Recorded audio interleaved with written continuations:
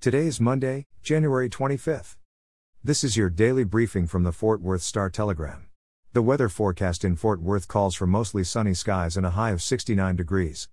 Our top story today: Texas has administered 56% of its COVID-19 vaccinations, according to the Centers for Disease Control and Prevention, a better percentage than all but 12 states and the District of Columbia.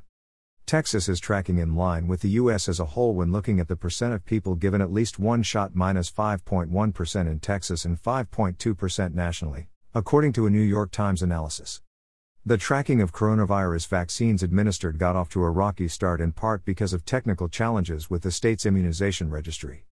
There have also been reports across the state of confusion about who qualifies for the vaccine and how to get it.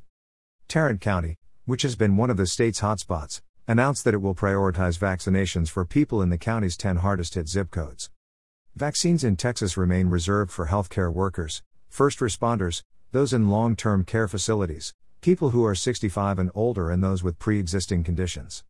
In local pandemic news, Tarrant County public health officials reported 2,155 new coronavirus cases and 21 additional deaths Saturday.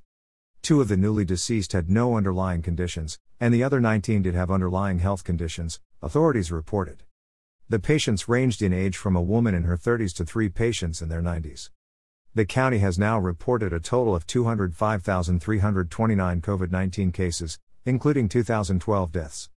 In more fallout from the riot at the U.S. Capitol earlier this month, a Richardson man whose online post described his participation in the event has been charged in U.S. District Court. Garrett Miller, who attached photographs and video of his experience to the posts, was arrested Wednesday. A detention hearing, which will determine whether he is held in custody or released before the case is resolved, was scheduled for today. The U.S. Attorney's Office for the District of Columbia charged the 34-year-old with knowingly entering or remaining in any restricted buildings or grounds without lawful authority, violent entry and disorderly conduct on Capitol grounds, obstructing or impeding any official proceeding, and certain acts during civil disorder. In one of his comments on the posts, Miller said he, quote, "just wanted to incriminate myself a little," according to a Department of Homeland Security special agent. And finally, in sports, Richland wide receiver C.J. Nelson announced on Twitter yesterday his commitment to play football at TCU.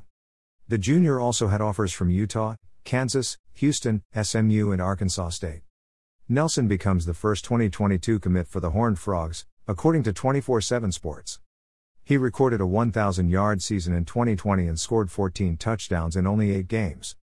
For the latest in Fort Worth and Tarrant County news, visit star-telegram.com.